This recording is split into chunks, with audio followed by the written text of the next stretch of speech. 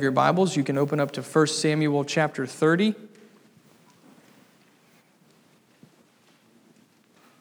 1 Samuel chapter 30, we're going to be looking at all 31 verses.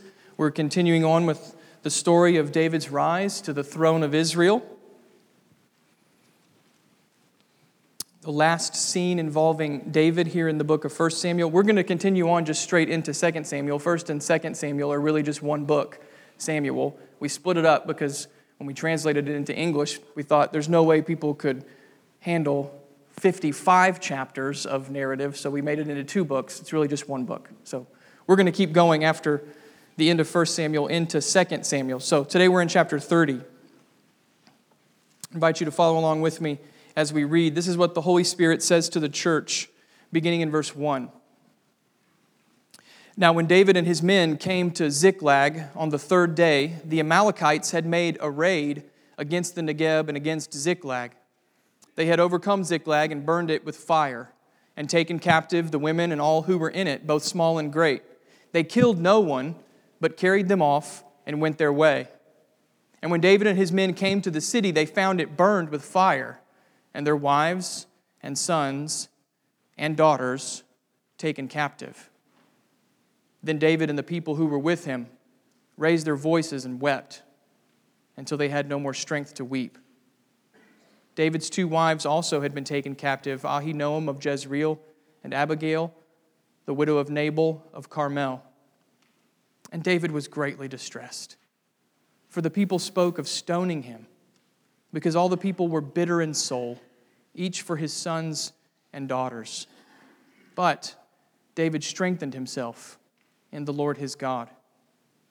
And David said to Abiathar the priest, the son of Ahimelech, "Bring me the ephod." So Abiathar brought the ephod to David, and David inquired of the Lord, "Shall I pursue after this band? Shall I overtake them?" He answered him, "Pursue, for you shall surely overtake them, and shall rescue." So David set out, and the 600 men who were with him, and they came to the brook Besor, where those who were left behind stayed. But David pursued, he and 400 men. 200 stayed behind, who were too exhausted to cross the brook Besor. They found an Egyptian in the open country and brought him to David. And they gave him bread, and he ate. They gave him water to drink, and they gave him a cake of figs and 2 clusters of raisins. And when he had eaten, his spirit revived, for he had not eaten bread or drunk water for 3 days and 3 nights. And David said to him, "To whom do you belong, and where are you from?"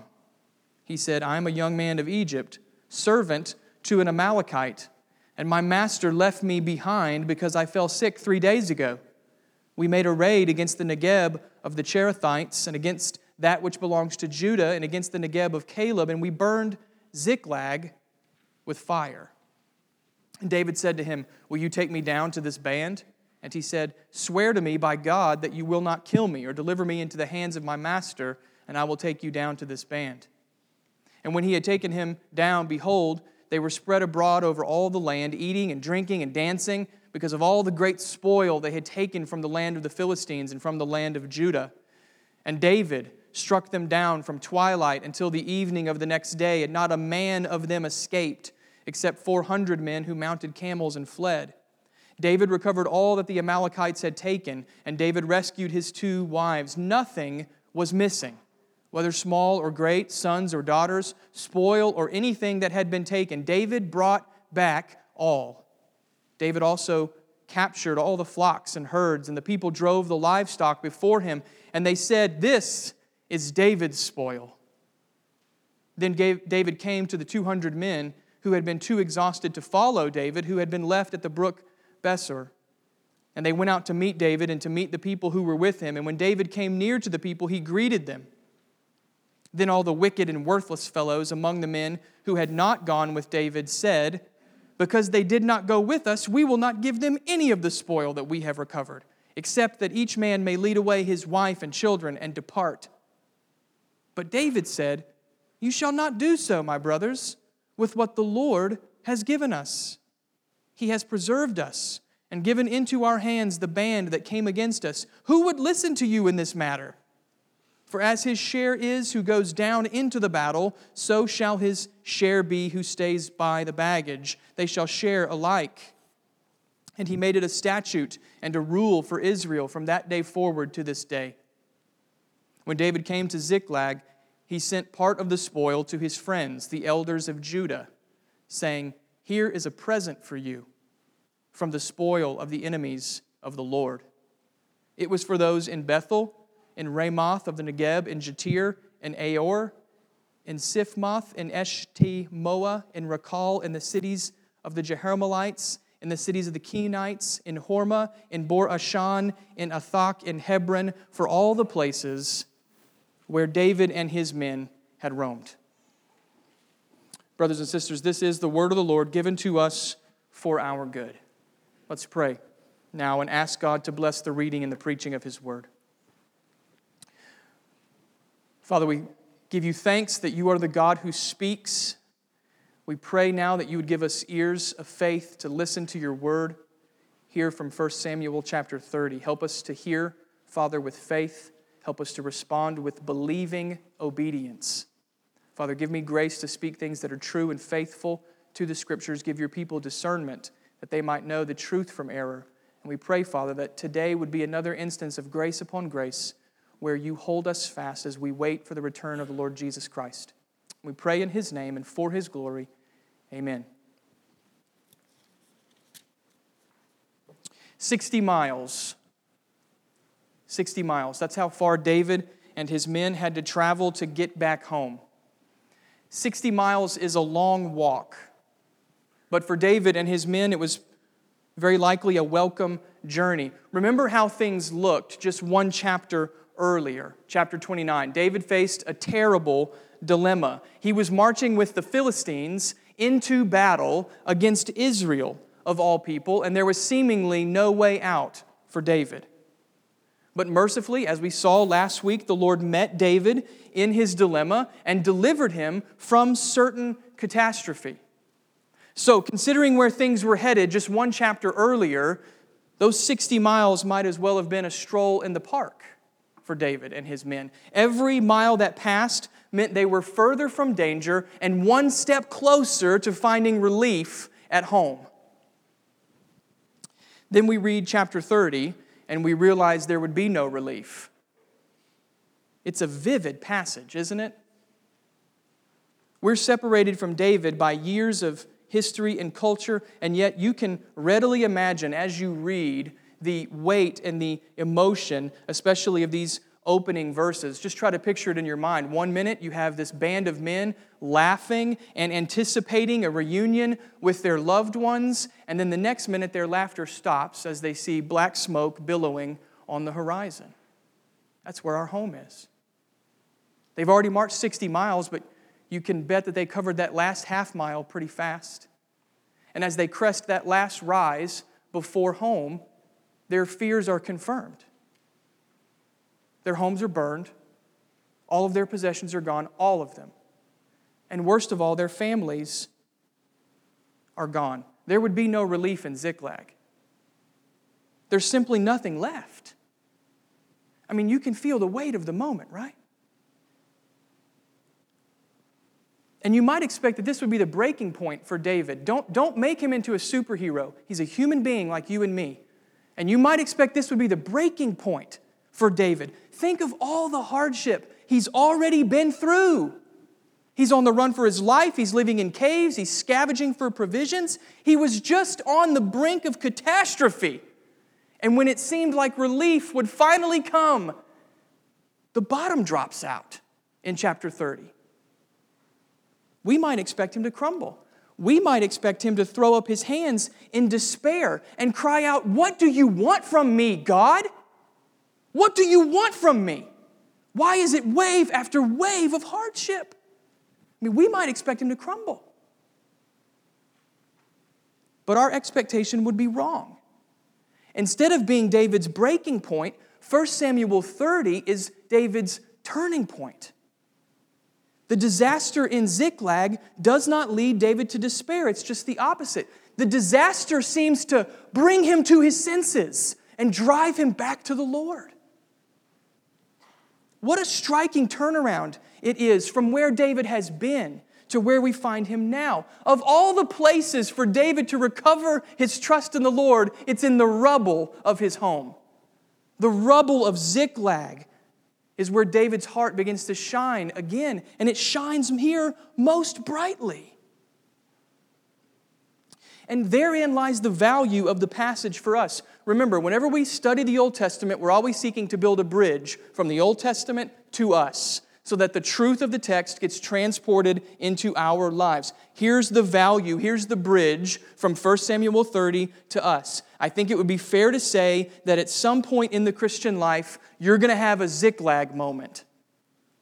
You're going to have a Ziklag moment. It's not going to be that the Amalekites burned your home or that your family was taken hostage, but there will come a point when you say, I cannot take one more hardship, God. I can't take another one. There will come a point when you think, I'm finally going to get some relief, and you crest that last rise and it's just rubble. Those days are coming, if they're not already here. Those days are coming and they're real and they are overwhelming. But the teaching of this chapter is that there is a way to walk by faith in the rubble of Ziklag. There is a way to walk by faith. There is a way to find your confidence in the Lord renewed, even in the face of another disaster. And that way is found by looking to the work of a sovereign God who meets his people in the rubble and sustains their faith to the end. Don't miss this, friends. God doesn't wait for David to get himself out of the rubble before he shows up. God meets David in the rubble. There is a way to walk by faith in those Ziklag moments, and it's found by looking to the work of a sovereign God.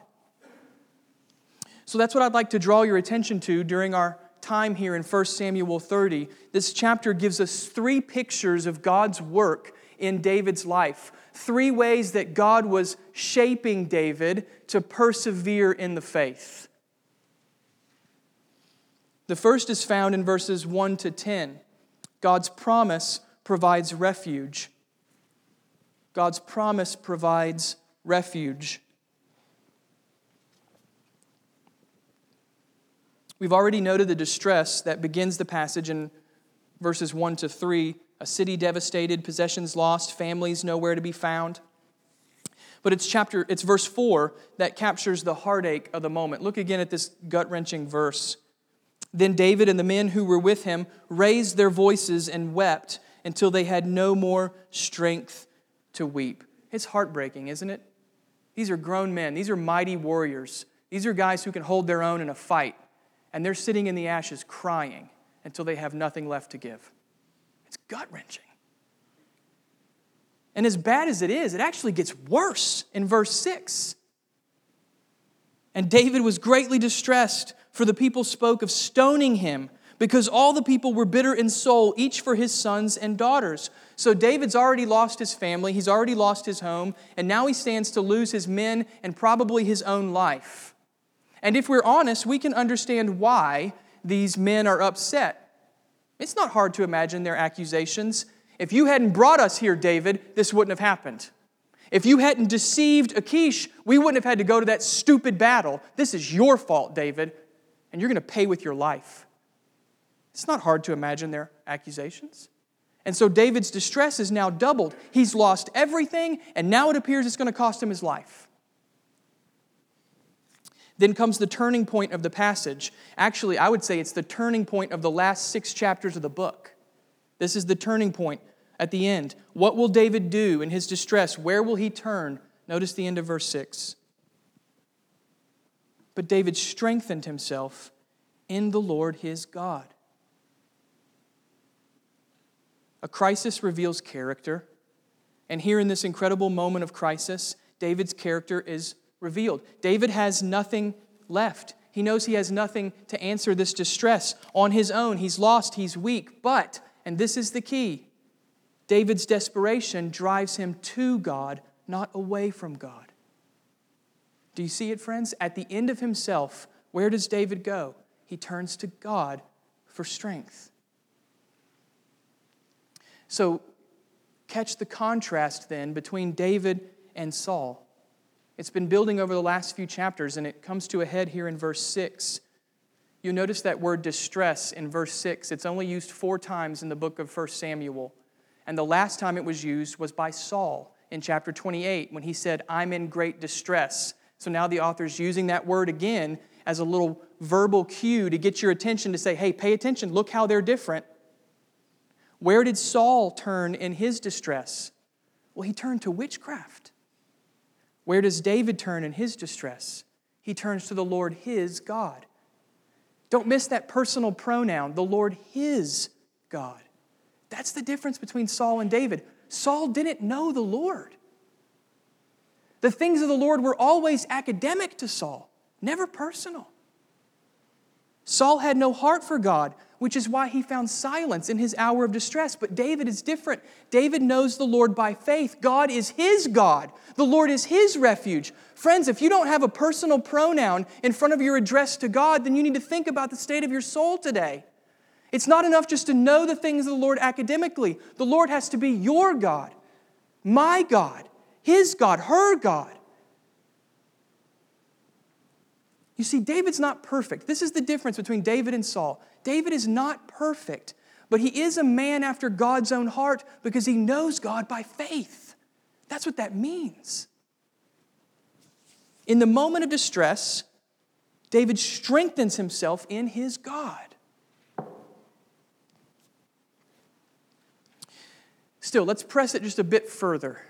Let's just linger here on verse 6 and just press this a bit further. What exactly does it mean to strengthen yourself in God? That sounds like one of those great Christian phrases that we use all the time and we never define. You just need to strengthen yourself in God, friend. Okay, well, what does that mean? What does it mean exactly? On the surface, it's easy enough to understand. It means David didn't depend on himself, right? It's easy enough. But is there more we could say? Can we press it a little further? Can we zero in a little bit more with some precise application? Well, yes, we can. And when we do, we find that there are 2 specific biblical connections that show us what it means to strengthen ourselves in God. Remember, Scripture always interprets Scripture. So if we want to press this a little bit further, we can look to the Bible to help us, and the Bible does. The first connection is found by looking backwards in the book to chapter 23. You don't have to turn there. I'll remind you of what happened in chapter 23. David was hemmed in on all sides by enemies, and Saul was closing in on David, and he seemingly had no way out. He was literally trapped next to a mountain, and then Saul was on the other side, nowhere to go. And then at that last moment, Jonathan, David's faithful friend, arrived, and Scripture says that Jonathan strengthened David in God. You see, it's the same word. He strengthened him. But here's the key. How did Jonathan strengthen David? By pointing him to the promises of God. By pointing him to the promises of God. You remember Jonathan said to David, you will be the king, brother. God promised you will be the king. So my father can't touch you because God promised. So here in chapter 30, that's what David does. He strengthens himself by looking to the promises of God. What does it mean to strengthen yourself in God? It means, first of all, that we remember His promises. The second connection is found by looking forward. We just looked back. Now we're going to look forward to verse 7. Notice what David does in verse 7. He calls for Abiathar, the priest, and the ephod. Remember, the priest and the ephod were divinely approved means of knowing God's will. In the Old Testament, this was one of the ways God spoke to His people, through a priestly mediator. And that's exactly what happens here in verse 8. David asks us a specific question, should I go after these people? And the Lord gives him a specific answer, yes, go after them. So catch what has happened here, friends. Where exactly has David gone in his distress? He's gone into the presence of God. He's gone into the presence of God. And by divine revelation, he has heard the word of God. On the basis of that word, David takes action. Notice verse 9. David obeys the word from God, and in faith he sets out to recover his people. So, with those two connections in mind, one looking back, one looking forward, we can now put this all together. What does it mean to strengthen yourself in God? It means that you remember God's promises and then you go boldly into God's presence. In times of distress, that's how God's people find strength. That's the recipe for perseverance. Remember God's promises, enter God's presence. Now, you might be thinking to yourself at this point, wait a second, Jeff. I don't have a promise like David had. God never told me I was going to be the king. And if you haven't noticed, I don't have any priests around that can bring ephods and tell me what to do. So, how does all of this help me? Because I don't have what David had. And you're right. David was unique. Utterly unique. You don't have what David had. You have something better. Remember, friends, don't miss this. You will miss the whole chapter if you miss this. You don't have to listen to anything else I say, but listen to this. Don't miss this. If you belong to Christ by faith, you have something better. You have a better promise, the promise of the gospel. You have a better priest, the Lord Jesus Christ, who has passed through the heavens and is seated now at the right hand of God. You have a better word, the finished, inerrant, inspired scriptures of the Old and New Testaments. You don't have what David had because God has given you something better. And therefore, you can do what David does here in verse 6. Whatever the distress, you can strengthen yourself in the Lord your God. Friends, this is the Father's provision to His people in the gospel. He has given us His unbreakable promises, and on the strength of those promises, you can come boldly into God's presence. There's no other recipe. Promises and presence. You take hold of them. Time wouldn't allow us to go into all of these gospel promises, but we can't actually keep going without just a little bit of a reminder. So just a minute. What do we have in the gospel? We have the promise of everlasting forgiveness, that God will remember our sins no more. We have the promise of the indwelling Spirit who enables us to know and do God's will. We have the promise that God will certainly finish His work in us. We have the promise that the gates of hell will not prevail against God's church. We have the promise of Christ's very soon return. And we have the promise of eternal fellowship with God in the new heavens and in the new earth. Brothers and sisters, it's safe to say those promises are strong enough to answer whatever distress you're facing. I don't know what it is, but I know these promises are strong enough. Those are unbreakable promises, bought with the blood of Christ and sealed by the Holy Spirit for you.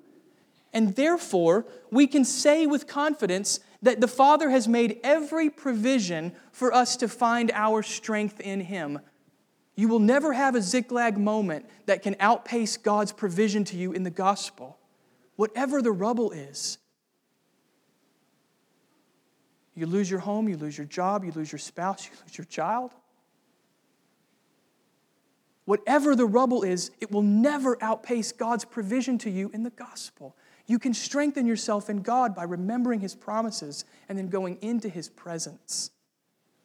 So what's left for us to do? Well, quite simply, all that's left is to walk by faith and to strengthen ourselves in the Lord our God. Friends, the Christian life, it doesn't get any snazzier than this. There's no secret recipe that all the strong Christians are holding out on giving us. This is what it is. Promises of God, presence of God. Both of them embraced by faith. And if that just feels really normal and everyday-ish, then welcome to being a Christian. Because that's how you live. Learn from David's experience here and remember that you have something better than David. When that next Ziklag moment comes, remember God's promises, run to God's presence, and find your strength in the Lord your God.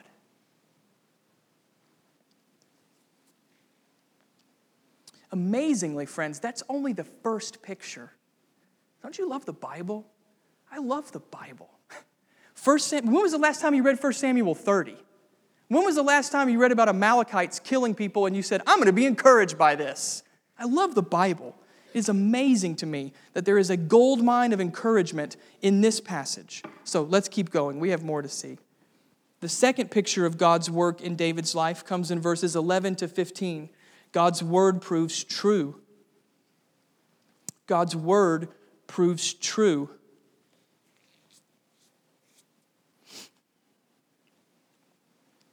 David sets out with his men in verse 9, and in verse 10, we see how driven David is at this point. There's no stopping.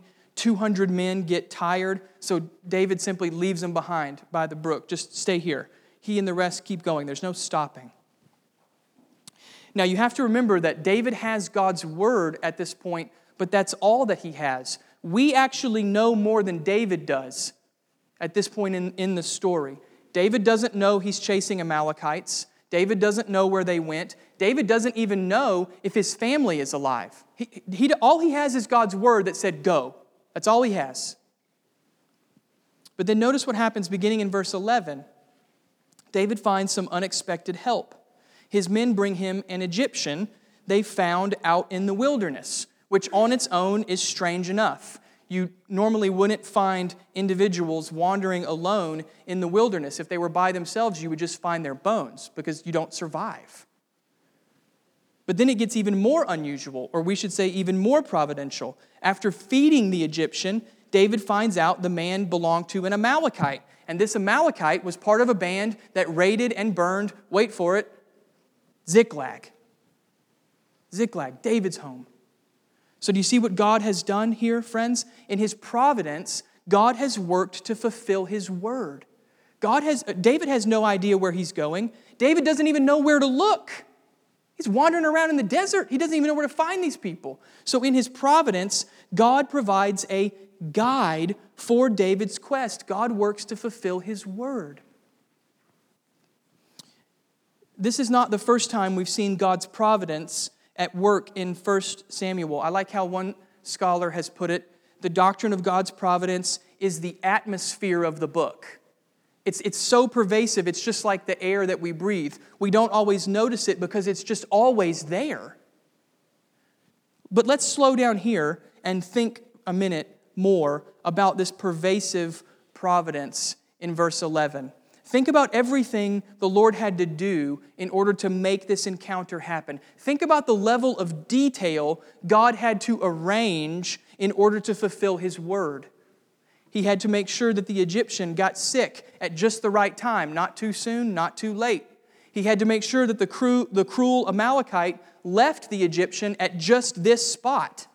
Then he had to ensure that David would take this particular route and not one of the limitless other options he could have chosen. God had to keep the Egyptian alive for 3 days without food and water in the desert. And then he had to make sure that David had enough extra provisions to nurse the Egyptian back to health.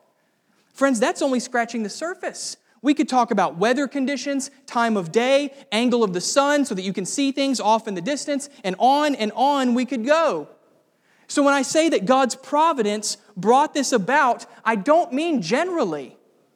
I mean specifically, meticulously, purposefully, so that nothing was left to chance and everything worked just the way God wanted it to.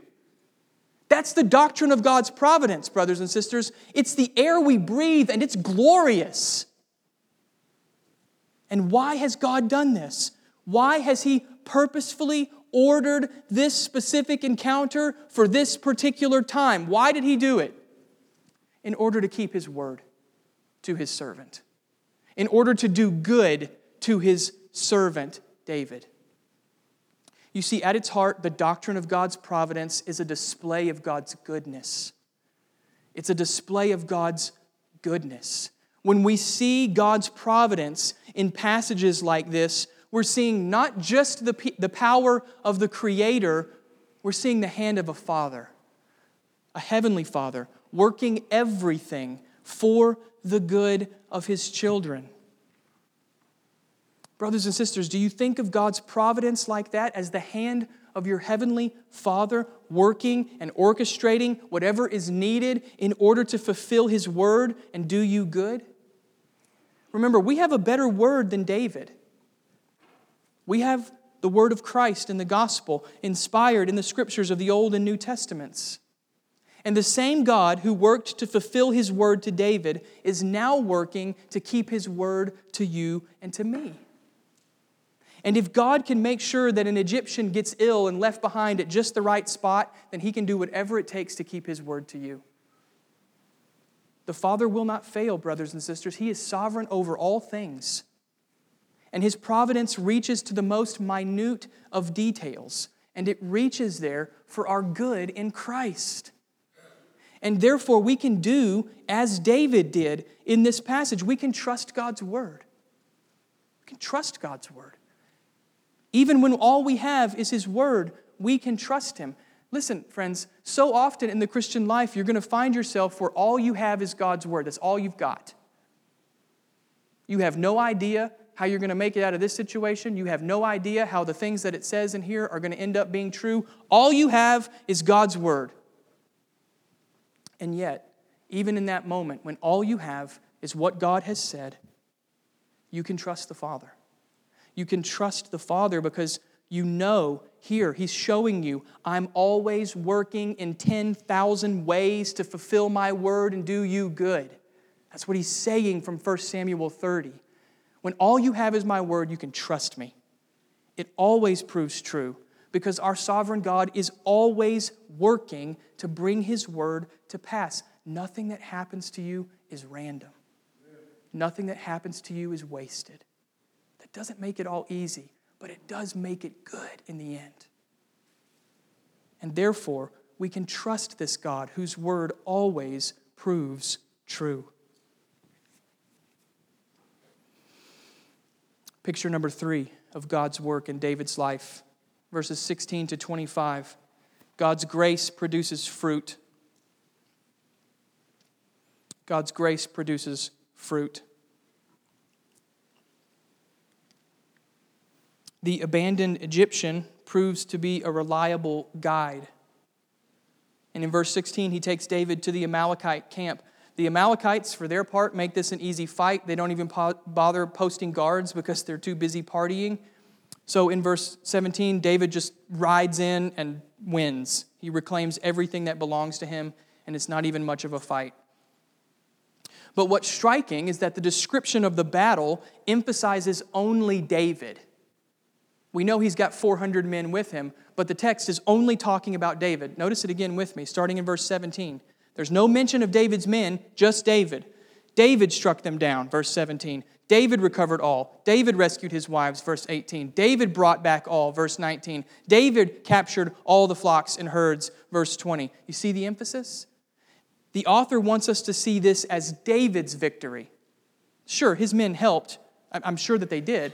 But the author doesn't tell us about that.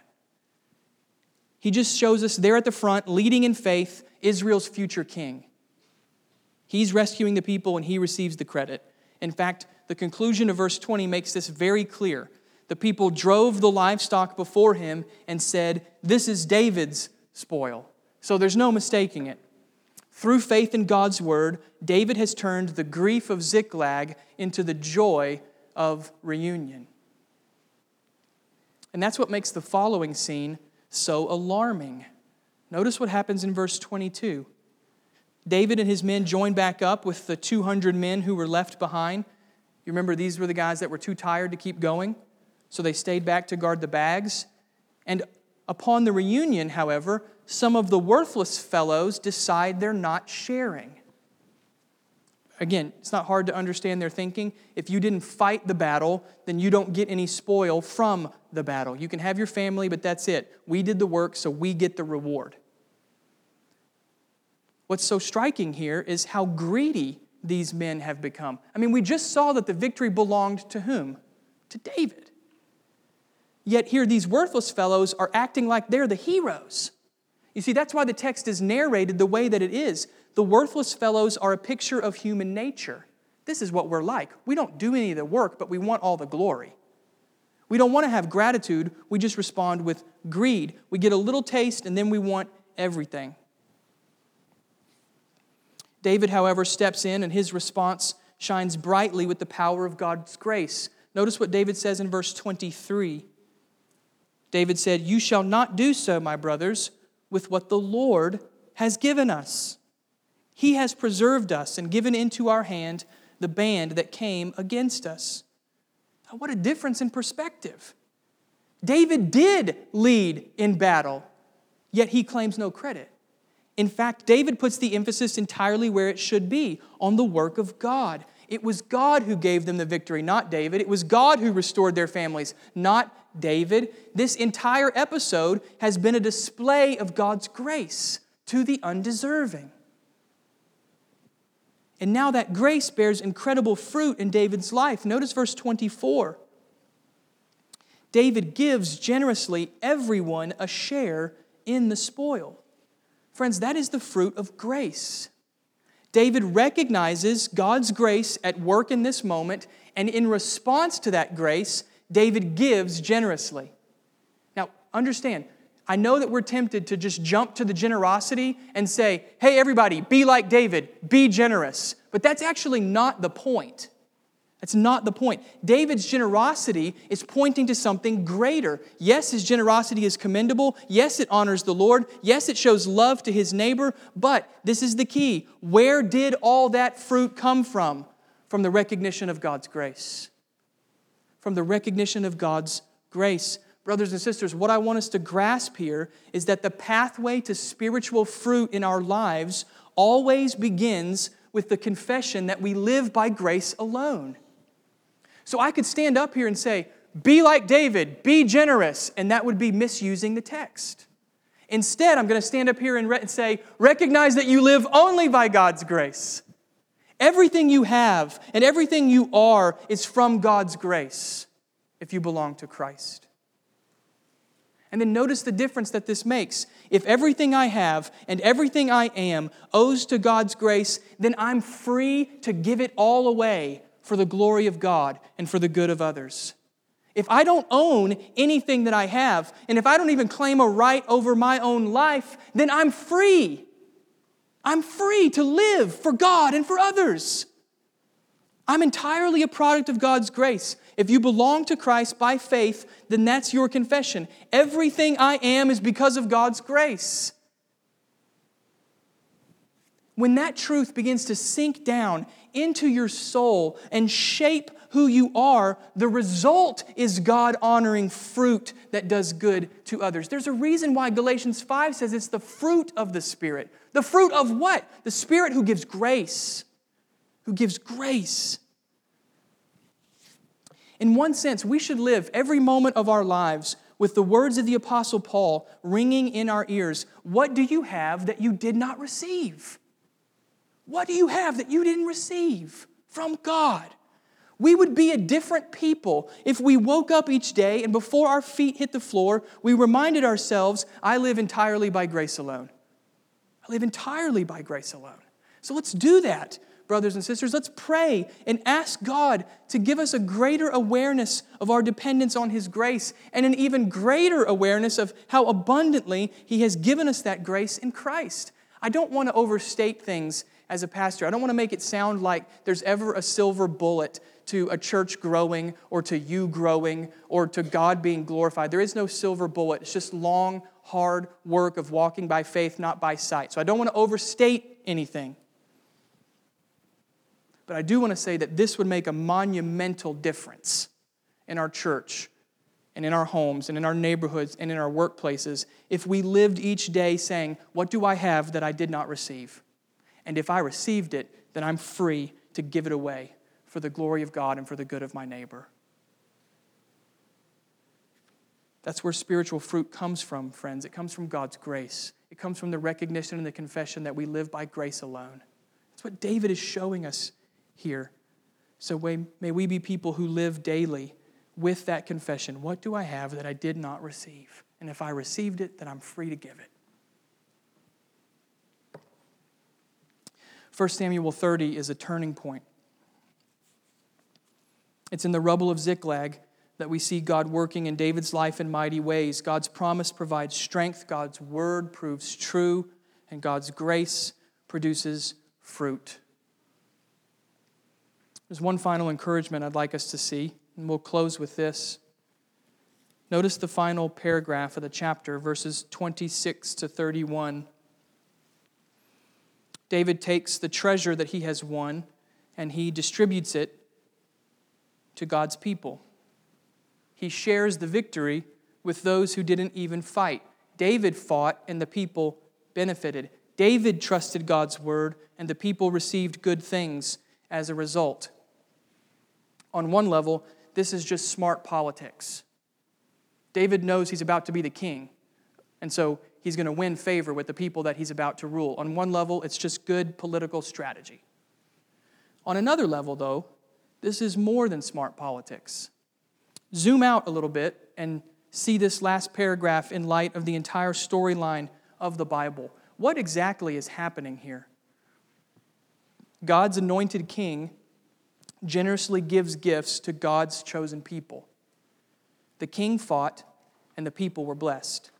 The king was mighty in battle, and the people tasted the richness of his victory. It's a stirring final picture, isn't it? The king fighting and the people benefiting. It's enough to make you think of another king who fought another battle, a much greater battle. 1 Samuel 30 takes us all the way to the battlefield of Calvary, where David's greater son, the Lord Jesus Christ, reclaimed what was his and then freely shared it with his people. It's the hope of the gospel, brothers and sisters, and it echoes out in David's victory. God has given his people a king. That king has fought the battle, and that king has won. And so, writing centuries later, the Apostle John would describe the king's victory with these words, "And from his fullness we have all received grace upon grace."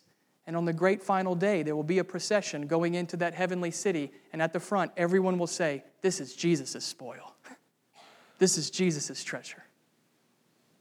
May we rejoice in our King, and may we live every day in the recognition that what we have received from him is just grace upon grace. Amen? Let's pray.